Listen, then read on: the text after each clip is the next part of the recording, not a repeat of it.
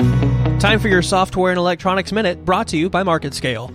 Braille is a skill that's becoming less used every day, mostly because of today's technology. Tablets, computers, and other devices can now read sentences aloud for the blind to hear, even if they're not pre-programmed recordings. However, while technology may be causing the demise for Braille, it may actually be helping it too.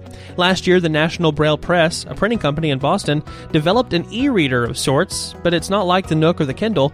It's the same concept, but the text is all Braille. The screen is a textile screen that can refresh with the next page of Braille.